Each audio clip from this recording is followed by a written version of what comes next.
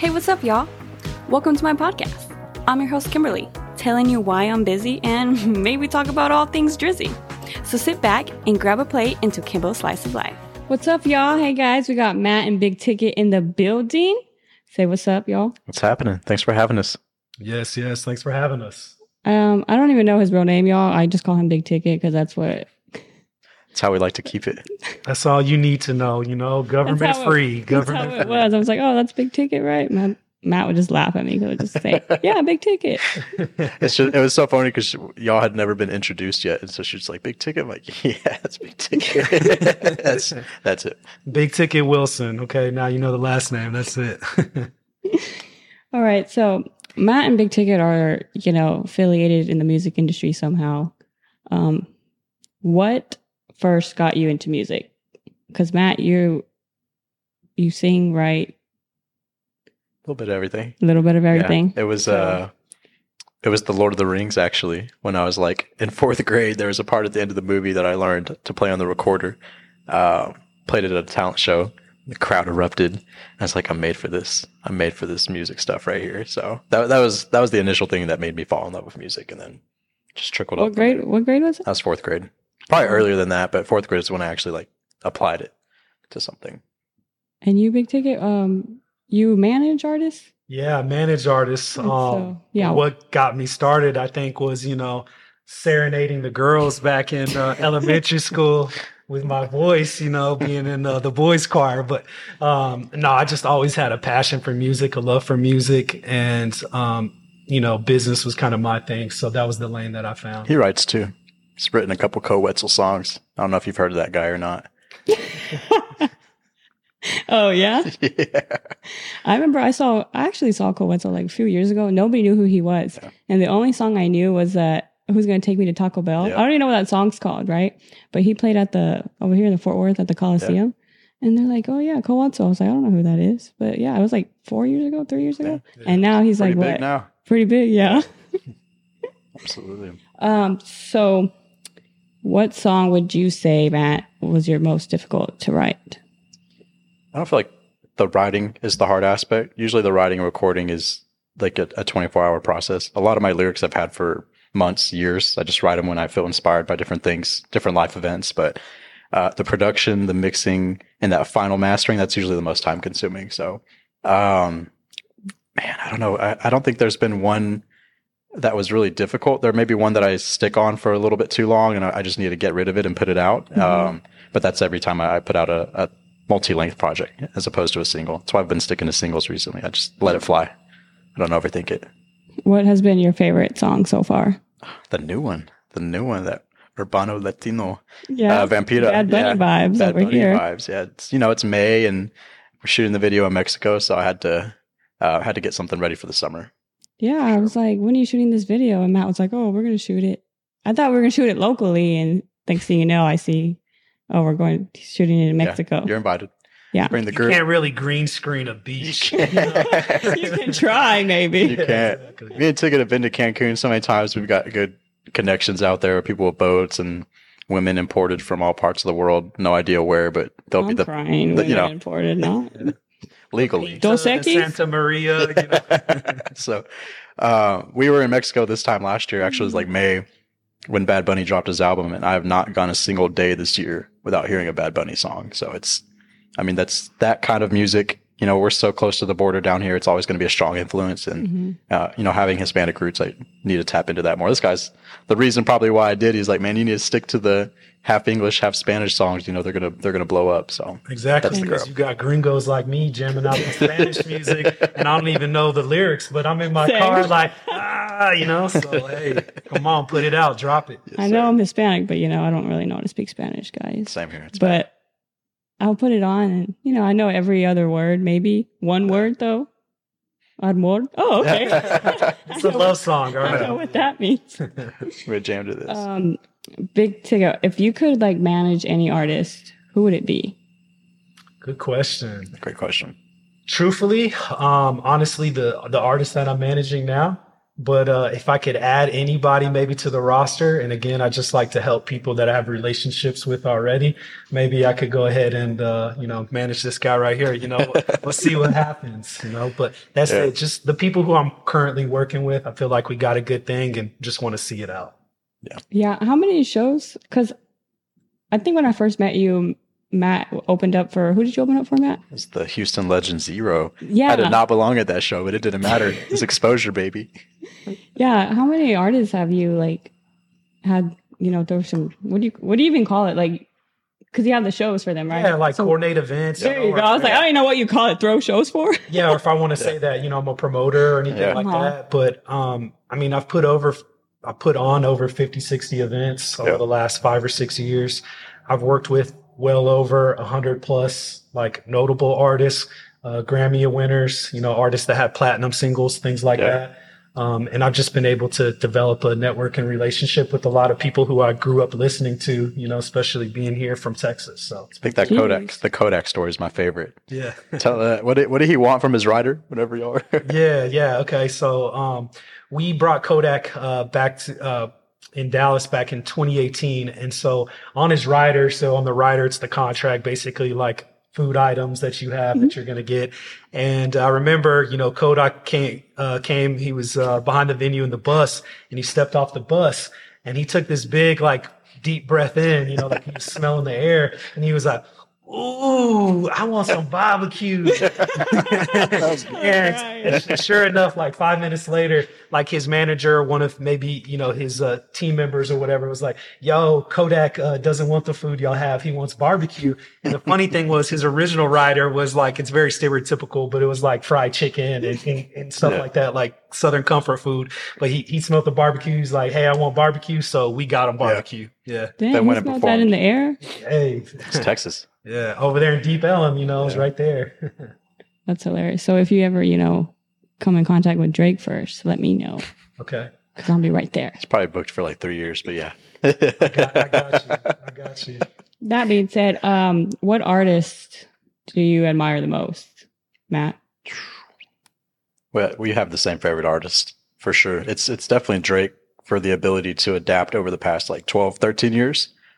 Really his sound was probably those first 4 years. That was his sound, which was adapted from Lil Wayne and other Toronto artists at the time, but adapting to new artists and continuing to put out, multi-platinum projects, and then just being really business minded with the advertisement, with the clothing, with the other ventures, and partnerships that he does. I think that's probably why. And then of course the production from 40, really, I think is 40 what made me fall in love with the music first, and then grow from there, from the inspiration. What about you, Big Ticket? What artist do you admire the most? Honestly, just because I've always been so entrepreneurially focused, I really respect and I look up to the guys that have done something outside of music. Yeah. You kind of touched on that, but artists that are Jay-Z, more of the older school who has built a large brand and business, or even artists that are newer, like Lil Baby, who I see the same things in.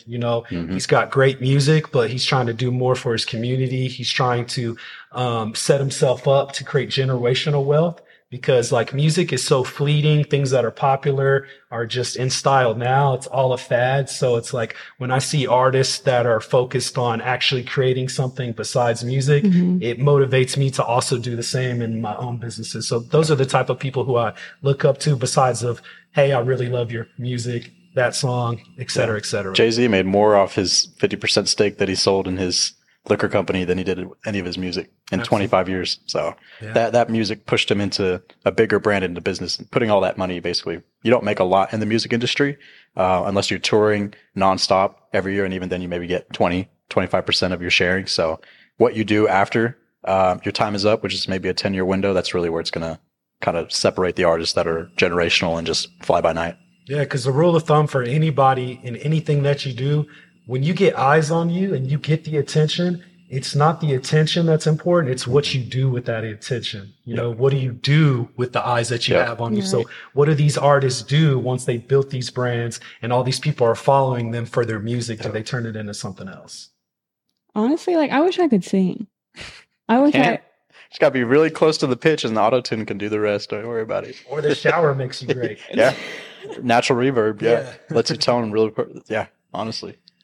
I know. I was like, man, I wish I could sing. Because, like, my favorite part, like, is, like, the music videos. Every time Me and You by Cassie comes on, I'm always just, like, dramatic about it. And I was like, damn, I was like, I wish I could sing. I could just be, like, dramatic and feel through the music video. But I was like, I can't. I'm not that cool. You can do anything you want in this world.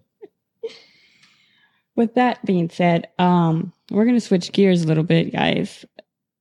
So for, like, when you write a song, is it like the same certain situations that are happening with you now? There's moments where a situation will inspire writing, or I'll go to past writing and add to that. I would say situational stuff gives me the inspiration to record more than to write. Sometimes writing's embellished too. Sometimes you're writing for perspectives of other people. Like we were speaking about Drake, that's what makes him such a good artist, is he has the ability to relate to both genders when he's writing. And you may not feel it immediately, but maybe you go play back something old and you're like, man, I was going through that. I just didn't know how to put it into words. And that's, I think that's what separates artists as well from people that are recognized, is how well can you relate to the everyday situation that people go through, and not just keep it so isolated to yourself. How can you branch out and relate to what everybody's feeling, no matter what it is they're going through. So I wonder if people like lie in their songs. Yeah, all the time.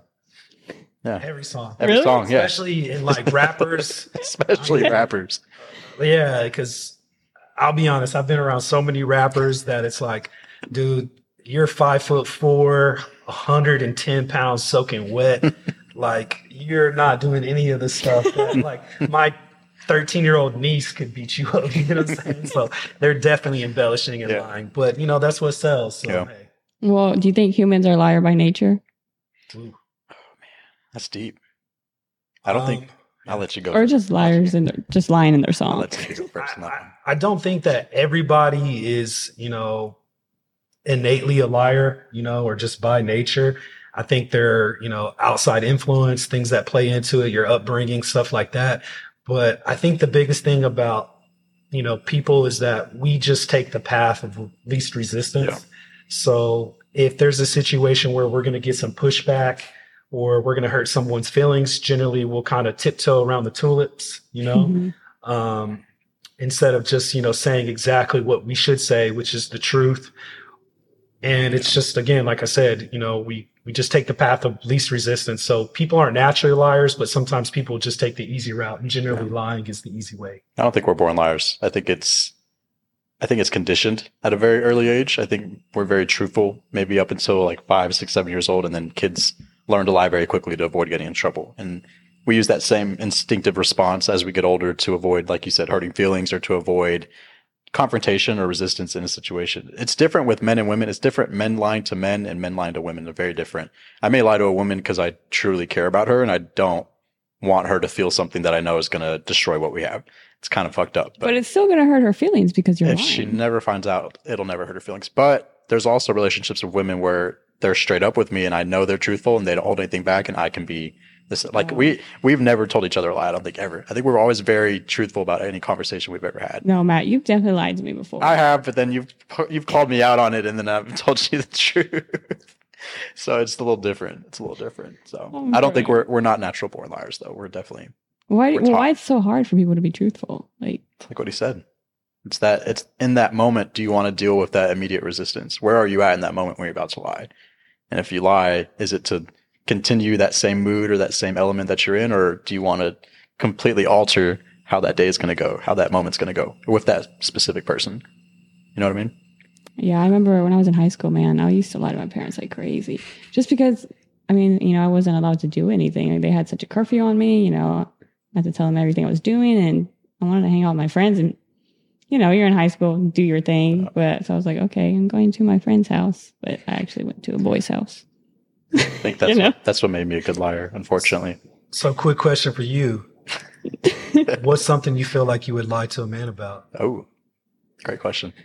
I really, something I feel, No, don't think about it. Here's a more direct question. I don't like lying because I have a feel. You lie about your intentions.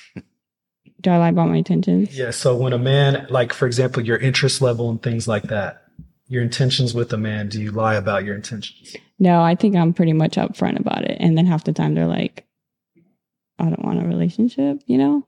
And I might say, okay, I don't want a relationship either, but then deep down, maybe I do. So maybe I won't, it's not 100% truthful, but it's a tough situation to describe. Because if two people early on are like too eagerly involved, someone's going to push back. Someone's going to be like, oh, fuck, this is too easy. Or, you know, that's where that happens.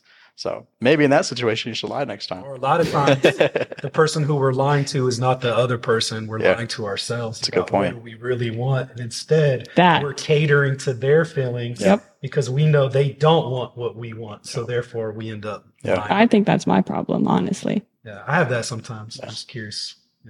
Yeah. What's your perspective on dating women with kids? 2 for 2. Man. All right. Yeah. So I'm older. I'll take this one.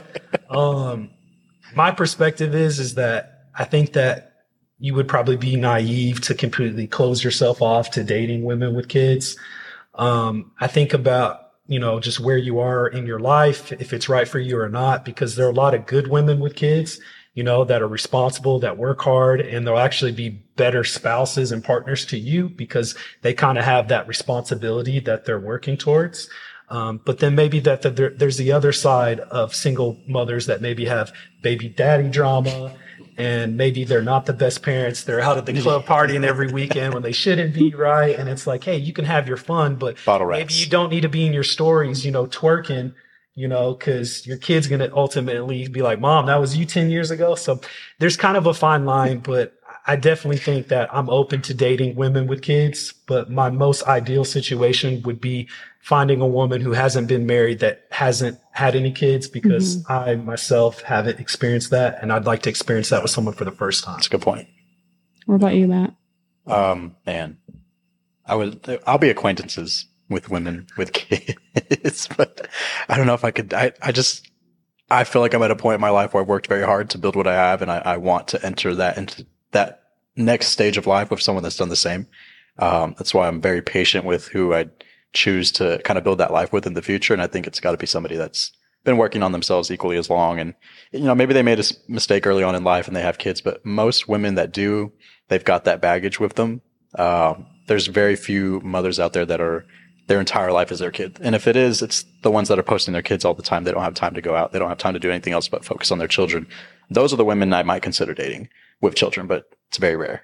You don't see that very often. And then I just have like a little bit like traditional views on the sense of like where I want to be a provider, right? My wife can work. She can do all that stuff. I'm not saying to stay home, but at the end of the day, there's a certain type of level of respect that will ultimately come when a man provides. And so when there's another child that maybe isn't yours, your wife's ultimate responsibility first is to that child. It's not to you, the husband, right? But when you're in a relationship and you have kids, your first responsibility as a spouse should be to your significant other. And then second comes the children. So sometimes when you're entering in a relationship with someone who already has kids, men and women, they prioritize obviously those kids over you. So you just got to be okay with being second. Which is also, if they prioritize the kid, they probably still secretly prioritize that relationship with the father a little bit, unless the father's completely absent in the life, but you're always going to have that baggage as well. So just tough one to answer. I like the question though. I know. It was like, I used to be so against it. Like really, it was like 5 years ago. I was like mid-20s, early 20s. I don't even know. But I was so against it. Like, but then now that I'm older, and then I was like, okay, a lot of people do have, you know, are having kids, but I don't know. I'm still in between. I haven't fully committed to a decision yet, whether I want to or not, but we'll ask you again in 5 years. Yeah. Ask me again in 5 years. And we'll see what happens. Okay. What do you live by? What's y'all's motto? He's got a great one. Yeah. So for me, I mean, my motto is big ticket or no ticket. That's the motto that I live by. You know, that's my saying, you know, a little catchphrase. But honestly, what that means at its core is just how you do anything is how you do everything. Yeah. And so I try to approach each situation with my best. And I try to give my all to each situation, whether that's business, friendships, family, relationships. That's what I try to do. So that's my motto. Absolutely. Wait, let me run that back. How you do anything is how you do everything? Correct. I like that. Yeah, it's biblical. Very. That will stay with you in the heart right here. What about you, Matt? What's your motto? Mine's more of a, I don't want to say mantra. I feel like everything's been so overhyped over the last few years, but stuff I've been doing for years. Every day in the shower, I say it 8 times. Every day and in every way, I'm getting better and better. And I say it over and over. And when I'm doing that, I'm usually like envisioning what I want to accomplish, even if it's that week, that year, even if it's 10 years in the future. Like I'm using those moments to just like internalize what I want. And in most cases, it's something projected in the future that I'm close to. And in most cases, I make it happen. And so it's just staying present. A lot of people are overcome with thoughts about the future, thoughts about the past, but we have like these moments right here. Like Kim didn't hit the record button and we had to do this entire thing twice. and we literally did the entire thing over, and it's almost identical to the first one. So it's just like staying present, you know? And so it's, I think that's a big one for me. 100%. Exactly. Yeah. Like Rick Ross says, I'm sorry, I got to throw it in again. You know, forget yesterday, you know, live today. Ooh. Don't worry about tomorrow. Amen. I have what's for you or not past you. I have like a, you know how you can do little widgets on your phone? Yeah. I have that on my phone. I don't know, because I read it every time I open my phone, so it just stays with me. Like I know what's for me will come. Subconscious. Yes. You got to embed it. Everything else is embedded subconsciously negatively. We're hit by so much negative stuff every day. It's important to stay grounded. Facts, because you'll never step into your future if you're worried about your past. Yeah. Amen. I like that. Wow, that's nice. Yeah. Thanks for having us. What is y'all's last question? Favorite pizza? Oh yeah, slice of pizza. Oh, it's a toxic relationship. Canadian bacon and pineapple. Ew. That's, like pineapple on pizza? That's the OG. If you're a kid, every kid has had that at least once. No, because I refuse. No, you're only refused because it became a topic of discussion like 5 years ago. Hey, like this video if you eat pineapple on your pizza. Okay? Come on, show me some love. It's Hawaiian, man. Ruby Rosa in Little Italy in New York. But if I'm local, Grimaldi's brick oven. Ooh, so good. So good. This is some serious pizza, guys. Serious is great. No, literally serious. Like that's what it's called. Yeah. Serious is great. Local in the DFW Metroplex. It's been sitting here for an hour though, because you know we had to re-record. We're gonna edit it. Shout out to me. Steamy. So it was fun though. Definitely fun. Absolutely, yeah. Well, thanks guys for, coming, doing this take 2, because I'm not great on the technical side. Clearly, okay. I'm still learning. Everything worked out. Everything worked out. Well, thank you guys, YouTube fam. Don't forget to subscribe, like, comment. You can find Kimball Slice of Life podcast on Apple Podcasts, Spotify, and Amazon Music. We will see y'all in 2.